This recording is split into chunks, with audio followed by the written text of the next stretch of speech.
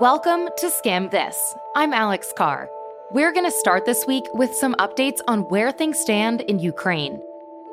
Russian forces are continuing to advance on Ukrainian cities, and attacks have started to intensify. Russia has made key advances mainly in the southern part of the country and has reportedly captured Kherson, a city home to about 300,000 people on the Black Sea coast. But so far, Russian troops have been circling but not able to take the capital city of Kyiv, which is currently being rocked by explosions. Russian officials say almost 500 Russian troops have been killed, but experts say it's probably a lot more. And apparently, almost 3,000 Ukrainian troops have been killed. Meanwhile, the toll on civilians is mounting, with Ukrainian officials saying more than 2,000 civilians could be dead, as more than 1 million refugees have escaped the country. Today, we'll break down two crucial components of this war: the refugee crisis and the financial war that's underway. We're also going to get into some other news, from what we learned from President Biden's State of the Union speech to what on earth is going on with Major League Baseball. We're here to make you smarter and the news less overwhelming. All right, let's get into it. As the war in Ukraine continues, over 1 million people have fled the country in search of safety over the past week, as Russian forces attack more cities. You've probably seen photos of crowded train stations or lines of cars as people try to reach the border. People have been finding refuge for now in places like Poland, Romania, and other neighboring countries to the west. But this is just the beginning. The initial estimates were as many as 1 to 5 million people, and I've heard more recently more like 5 to 8 million people. Of a population of 40 million, this is a huge, huge displacement. Serena Parekh is a professor of philosophy in the Department of Philosophy and Religion at Northeastern University. She studies refugee crises and has been closely watching the situation unfold in Ukraine. We asked her to describe what someone trying to leave Ukraine might be experiencing right now. One morning you wake up to shelling, to bombing. And you maybe have a few hours to decide, well, what are you going to do? Are you going to pack up what you can in your car and try to leave? And in the case of Ukraine, that's going to mean saying goodbye to the men in your family. And if you're a woman, leaving with your children to try to seek safety. And now remember, you haven't had any time to think about this. You haven't planned this. You haven't thought this through. Hopefully you remember to take your papers. Probably people are reminding you to take your passport. Maybe you take some souvenirs, but probably not. You probably just have a little bit of clothes. Probably don't even have any food. How many people keep cash on them to grab in case of emergencies? So you probably have very, very little of everything. People will get in their cars, with their children, infants, toddlers, and drive for hours and hours and hours. So you drive for 2 days and you finally get to the border, and then you have to wait in line for 40, 50, up to 70 hours. Imagine standing in line waiting to have your papers processed for that long and with your children. And now, fortunately, people have been extraordinarily kind and helpful. So I've heard stories of locals, just going up to people in cars, offering them food, offering to boil water so that they can make formula for their babies. But you can imagine the incredible stress, and all the while, you're still fearing for your life. In some cases, you might even still be able to hear shelling. And what I've heard is that it's only once you cross the border, after all, days and days of this extraordinary journey, maybe you haven't eaten for a day or two or longer, and you get over the border and you realize you're safe. And then I think that's when people just start crying and they realize all they've lost and all they've left behind, and the absolute uncertainty of their future. As more people try to escape the humanitarian crisis that's unfolding, many point out that Europe has already been at the center of multiple refugee crises, since people escaping conflict in Syria, Afghanistan, Iraq, and Africa have fled to the continent in recent years. Those refugees had very different experiences than the people fleeing Ukraine right now, and people are calling out the disparity. As late as a few weeks ago, Poland was hard at work building a wall so that Syrian and Middle Eastern refugees were not able to come through Belarus to Poland. And then all of a sudden, when the fighting started in Ukraine, Poland, Hungary, Romania, and Austria as well were extraordinarily receptive. And the language was to talk about brothers and neighbors, and of course we'll respond. And how do we understand this difference? Both groups of people are fleeing incredibly brutal wars. The suffering of children, of families being separated is no different. Even in the past week, refugees have faced racism. There have been reports that African students trying to leave Ukraine have been held up at border crossings, while white Ukrainians have been allowed to go forward. Perik told us, besides countries showing very different welcomes to refugees, some of the language we've seen European politicians and reporters use to describe this current crisis is also concerning and contributing to the problem.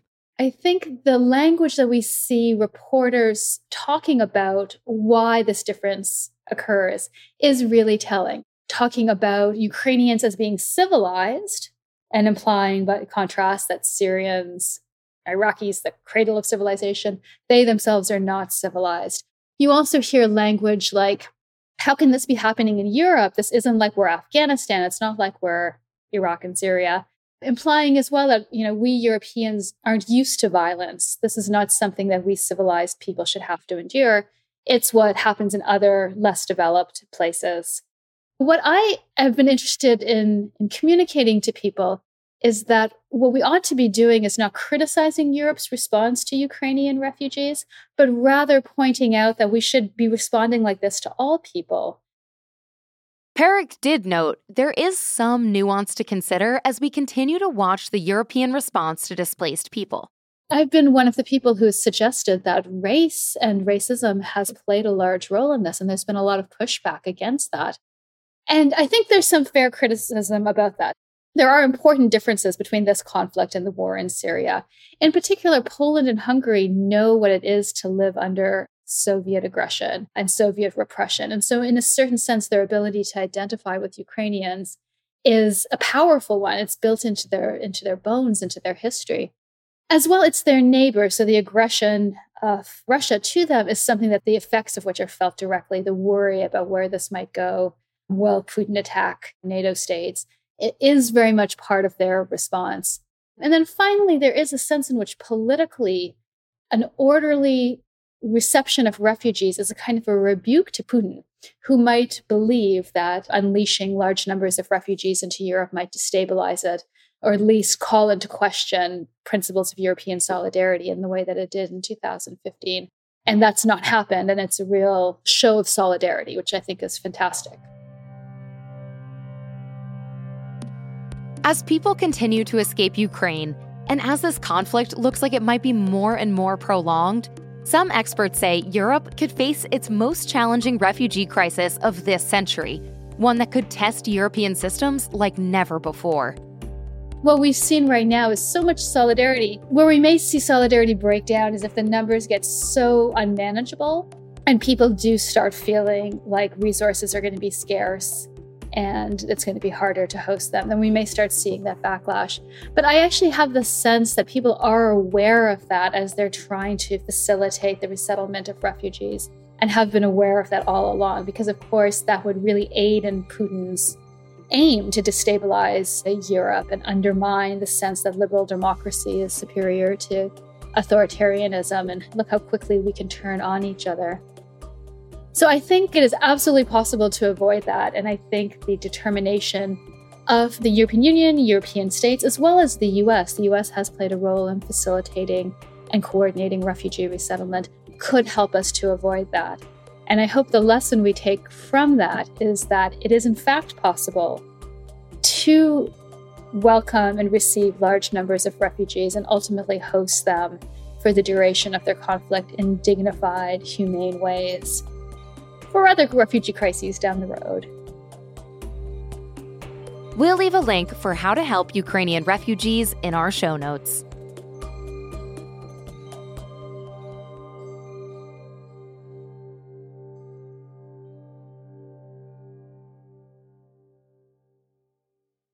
In response to Russia's military invasion of Ukraine, the West has unleashed an attack of its own on Russia's finances.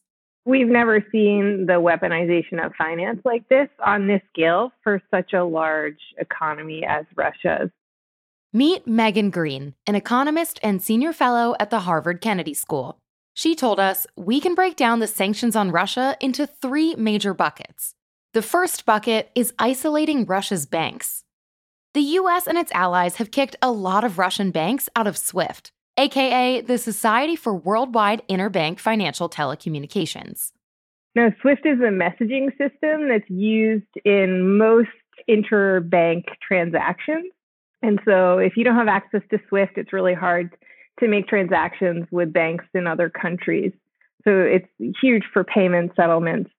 For those Russian banks that don't have access to SWIFT, they basically can't really interact with other countries' banks. Think of it this way. SWIFT is to banks what Venmo is to us. It facilitates transactions and securely alerts everyone of money coming in and out every day. And so removing most Russian banks from SWIFT is basically the equivalent of kicking those banks out of the global banking group chat.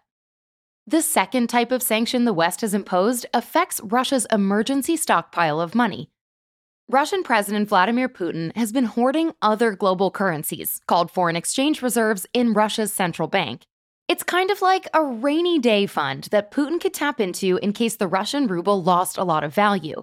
In that case, he could use that foreign currency to buy rubles in an attempt to bring its value back up. So now, Western countries have cut off Russia's central bank and said, you can't transact in our currencies anymore. The result? The ruble has collapsed, and the central bank has one hand tied behind its back in terms of what it can do about it. By neutralizing most of the central bank's foreign reserves, we've actually taken away their ability to sort of compensate for any other sanctions that we've imposed on the economy. So that's really crippling for the Russian economy. There were immediate bank runs after the sanctions were announced. You also heard about luxury goods stores being sort of overrun by Russians who are going to use cash to buy luxury goods in the hopes that those luxury goods hold their value more than the Russian ruble does. So I think, the immediate impact is really one of fear, and rightfully so. And the third type of sanction hits Russia's exports. One isn't directly hitting the financial system, but it's a blanket ban on exports of technology. And that can be difficult to implement, but in theory, it really hits at the sectors that Russia cares a lot about, like aero defense, security, artificial intelligence, quantum computing, areas where Russia wants to be a player. We should also note, besides countries imposing sanctions, businesses and even sports leagues have also started to ghost Russia. Companies from Apple to ExxonMobil to IKEA are dramatically reducing the business they do with Russia. FIFA, which is World Soccer's governing body, has kicked the Russian team out from all competition. And even here at home, some governors in Utah, Pennsylvania, and New Hampshire have banned Russian vodka sales in state liquor stores. All of which adds to the sting that Russia's bank account is feeling right now. But Green told us it's important to realize that even though this weaponization of global finance is intended to hurt Russia, we'll also feel the effects in the US and in Europe. One major thing you may have already noticed is that the price of energy, gas and natural gas, is going up. According to AAA, the national average price of gasoline hit $3.66 a gallon on Wednesday, up over 30% from a year ago. And that's likely to go higher. Because, reminder, Russia provides 10% of the world's oil, and people are worried that Russia's about to turn off the faucet, making your trip to the gas station more expensive. By the way, it's not just the price of gas that's going to keep going up. Green told us prices for a lot of things are going to keep increasing because we need energy to produce most goods.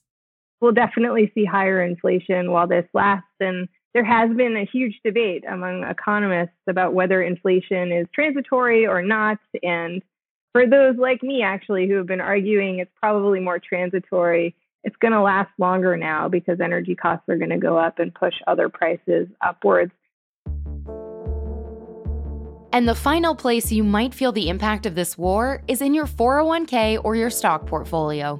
The final impact for people in the U.S., I think, is financial. I think that the volatility or the swings in equity markets alone could be significant insofar as a lot of Americans have money tied up in equity markets because they've been going up for a long time now. They've been dropping this year, but I think that drop will get a lot more dramatic. We'll end by pointing out the U.S. and its allies do have more sanctions they could pull out of their back pockets as this crisis continues to escalate. There are other things we could do. We could have Visa and MasterCard ban credit card transactions in Russia. We could ban imports of Russian energy. That would be the most impactful thing we could do for the Russian economy. So far, Democrats and Republicans have put pressure on President Biden to consider a ban on Russian oil. And while that step would be the most dramatic, it would also be the trickiest to implement and could hurt the U.S. economy further. As the West rolls out more sanctions, we'll keep you updated every week on our show. And our Skim Money team has a ton of suggestions about how to protect your wallet from rising inflation, which you can check out at theskim.com/money.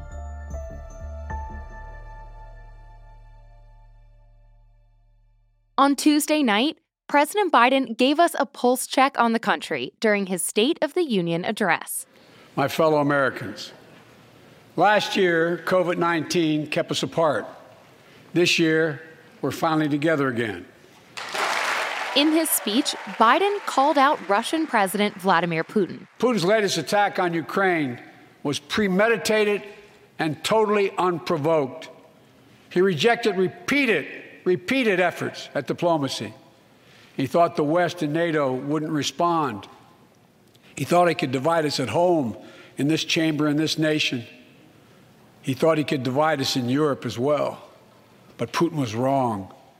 Biden also said getting rising prices under control here at home was his top priority. That means make more cars and semiconductors in America, more infrastructure and innovation in America, more goods moving faster and cheaper in America. Not to mention, he threw some shade at Facebook. We must hold social media platforms accountable for the national experiment they're conducting on our children for profit. And overall, Biden said he wanted to help both sides of the aisle find some common ground. To help us read between the lines of his speech, we called up Kadiyah Gobba, a national politics reporter at BuzzFeed News. Kadiyah, what was at stake for the president going into last night? Set the stage for me. What was the vibe going in? Sure. Everyone anticipated the State of the Union to be somber. Europe is embarking on what looks like war.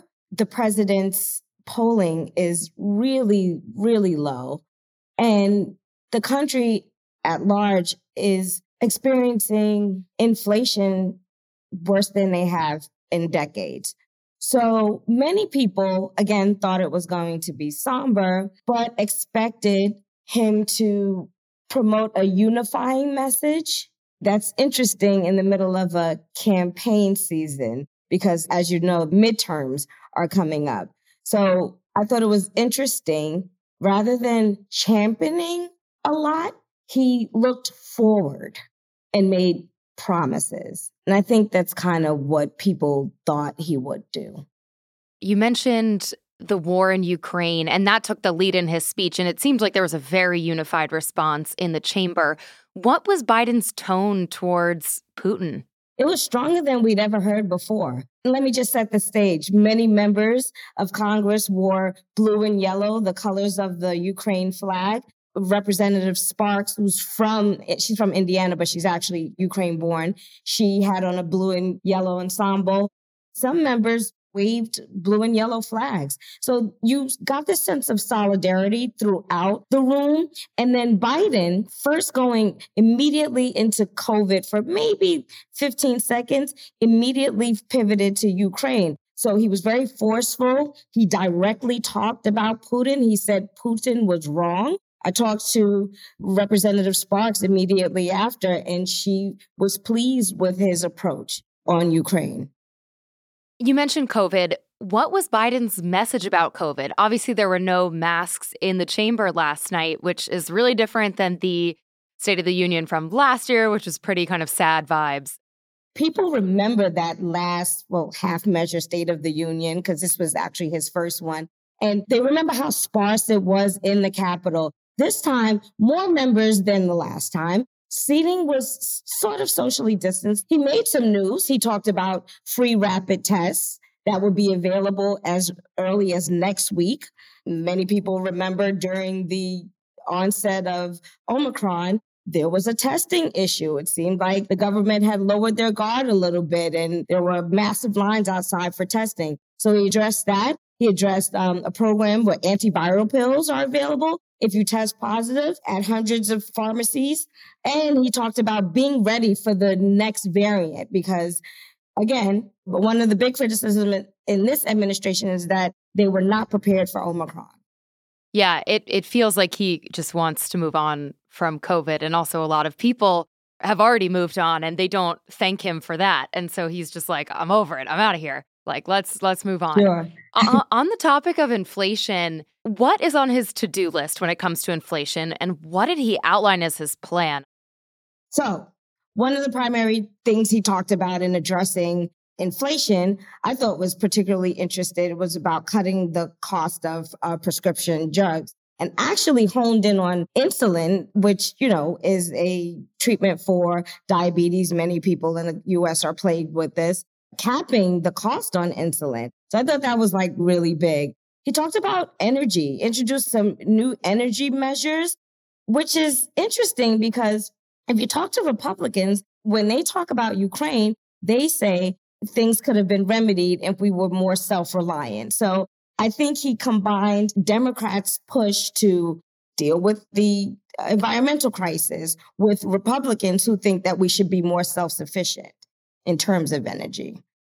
Yeah, I also thought it was interesting that he brought up the need to make computer chips and semiconductors here at home. Obviously, those things being made abroad has led to shortages and has led to rising prices, and he clearly feels like America needs to innovate in that way.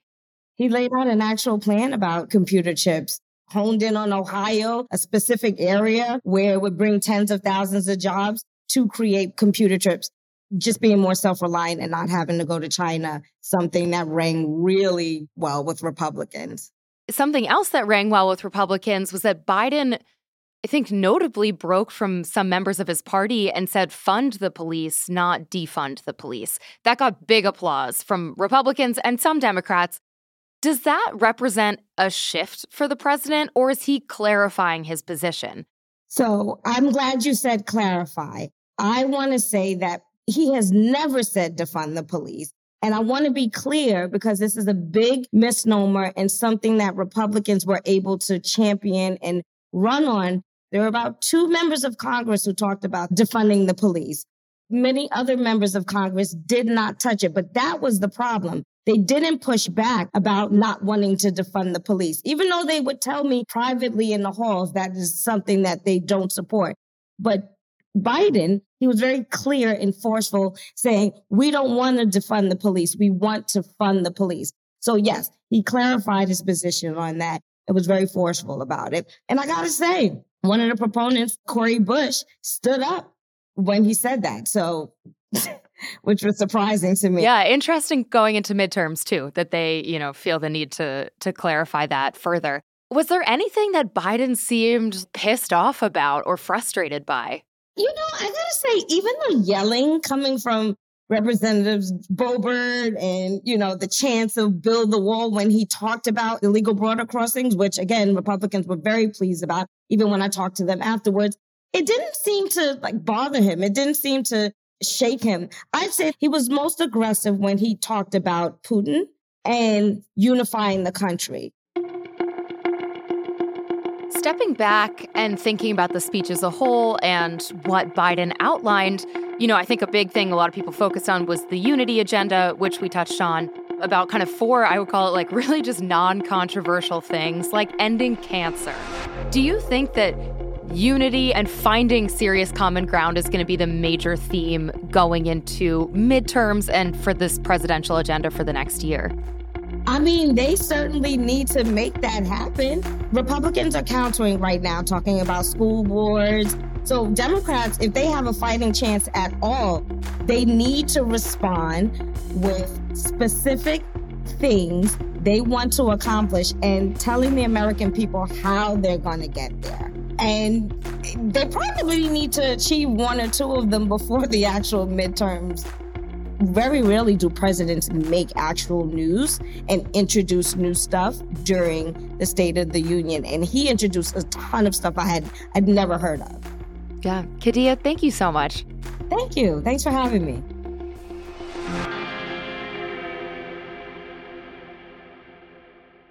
We've got some bad news for anybody who is excited for opening day at the ballpark later this month.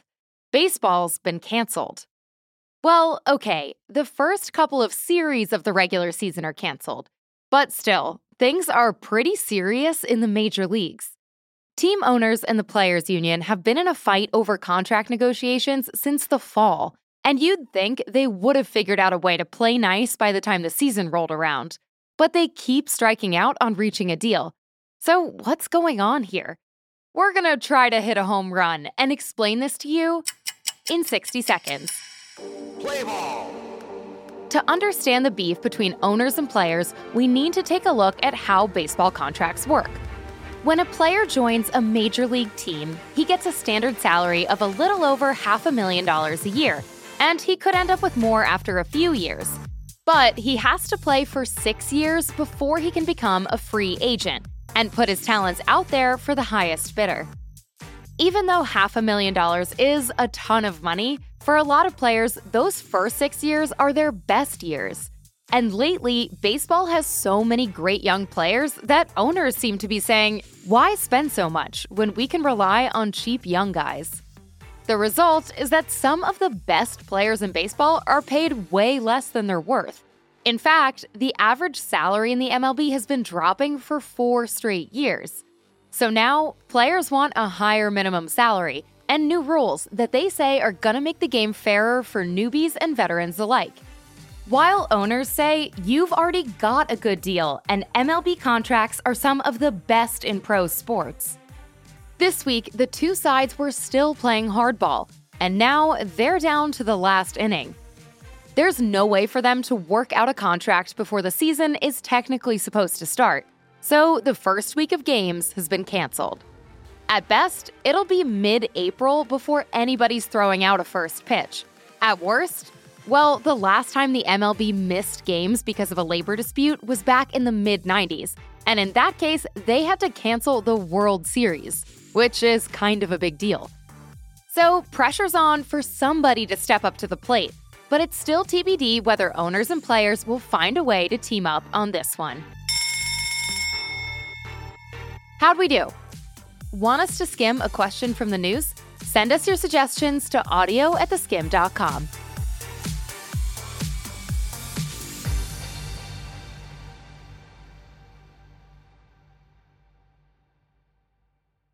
We want to end the show by saying we know that the news and headlines recently have felt pretty heartbreaking. Staying informed and getting smarter about the world around you can sometimes feel like it's at odds with actually protecting your mental health. Even on our own team, where we cover the news for a living, we've had to have these conversations recently. So our colleagues at SkimWell asked a psychologist, Dr. Carol Rubenstein, for some ways we can all live a smarter but also healthier life as we continue to see news alerts and scroll our feeds for updates. Our first question for Dr. Rubenstein was, what should I do if I feel like I've run out of emotions? She told us that can be normal. People have been going through a traumatic past few years, and as a result, it might feel like your compassion piggy bank is running dry. But that doesn't mean that you're a bad person. At some point, we're not built for this, as humans. We truly are not built to be chronically in this state of panic. I think a lot of us are in compassion fatigue mode at this moment, and that's why it can feel even scarier that we're witnessing something like this and we don't maybe feel the way that we might have 2 years ago. because we are so worn down. It's okay to recognize that. It's okay to notice that and to figure out like, okay, how do I navigate this? This is hard. I feel kind of numb, but in the past I would have felt differently, and that's okay. If this sounds like what you're feeling right now, Dr. Rubenstein has some advice. Recognizing, okay, I need to get back to basics here. I need to take care of myself. I need to give some compassion back to myself here, because in order to have any compassion for others, I've got to take care of myself. It might be like I need to be on a little bit of a social media detox for like a week. I need to get off for a week. And you know what? That's not going to change the situation, but it might change your ability to kind of tolerate what you're feeling, to be able to relate to emotions, to connect people. If you're thinking, taking a social media break, what's that like? You might be one of the people who's been doom scrolling. You know the feeling, staying up late or zoning out of work meetings to refresh your feeds. And while we might think that that's helping us stay informed in real time, it can actually backfire and contribute to something that's known as headline stress disorder. If this rings a bell, Dr. Rubenstein told us you need to figure out a news consumption schedule that works for you. Maybe it's one podcast a week, hint, hint, like this one, or opening up one newsletter in the morning. There are plenty of ways that you can stay informed without hitting your exhaustion limit. We all have different tolerances for this type of information. And so just looking at for yourself, like, how do I feel when I read this? And knowing that, and knowing kind of how much you can consume, and really kind of honoring that for yourself. But if creating routine around your news habits still isn't working, Dr. Rubenstein told us you might actually benefit from talking about what you're reading or listening to with somebody, instead of just keeping it all in your head. Tons of scientific studies show that talking about something helps us process it. That's why therapy has been super valuable to people, or why sometimes you just need to call your mom instead of texting her. For some people, when they're feeling something like this, it's connecting with another person about it. So like with a friend or with someone else, and just saying like, this is making me really sad or really upset. Like, how are you doing? Checking in with someone else and connecting over it versus disconnecting. You know, I think connection can be something when we're feeling scared that can be very helpful.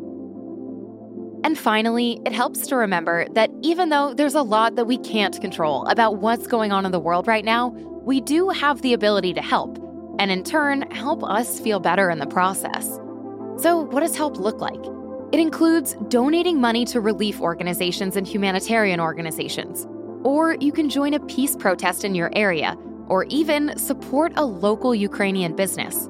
We'll leave a link to the Skims guide on how to help Ukraine in our show notes. Thanks for listening to Skim This. This podcast was skimmed by me, Alex Carr, along with our resident baseball expert and head of audio, Graylin Brashear. We had additional help this week from Sajine Coriolis, and our senior audio engineer is Andrew Calloway. Skim This will be back in your feed again next Thursday.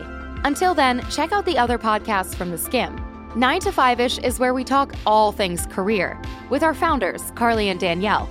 And Pop Cultured is our weekly deep dive into the culture stories you can't stop thinking about. Follow 9 to 5-ish and Pop Cultured wherever you're already listening to us.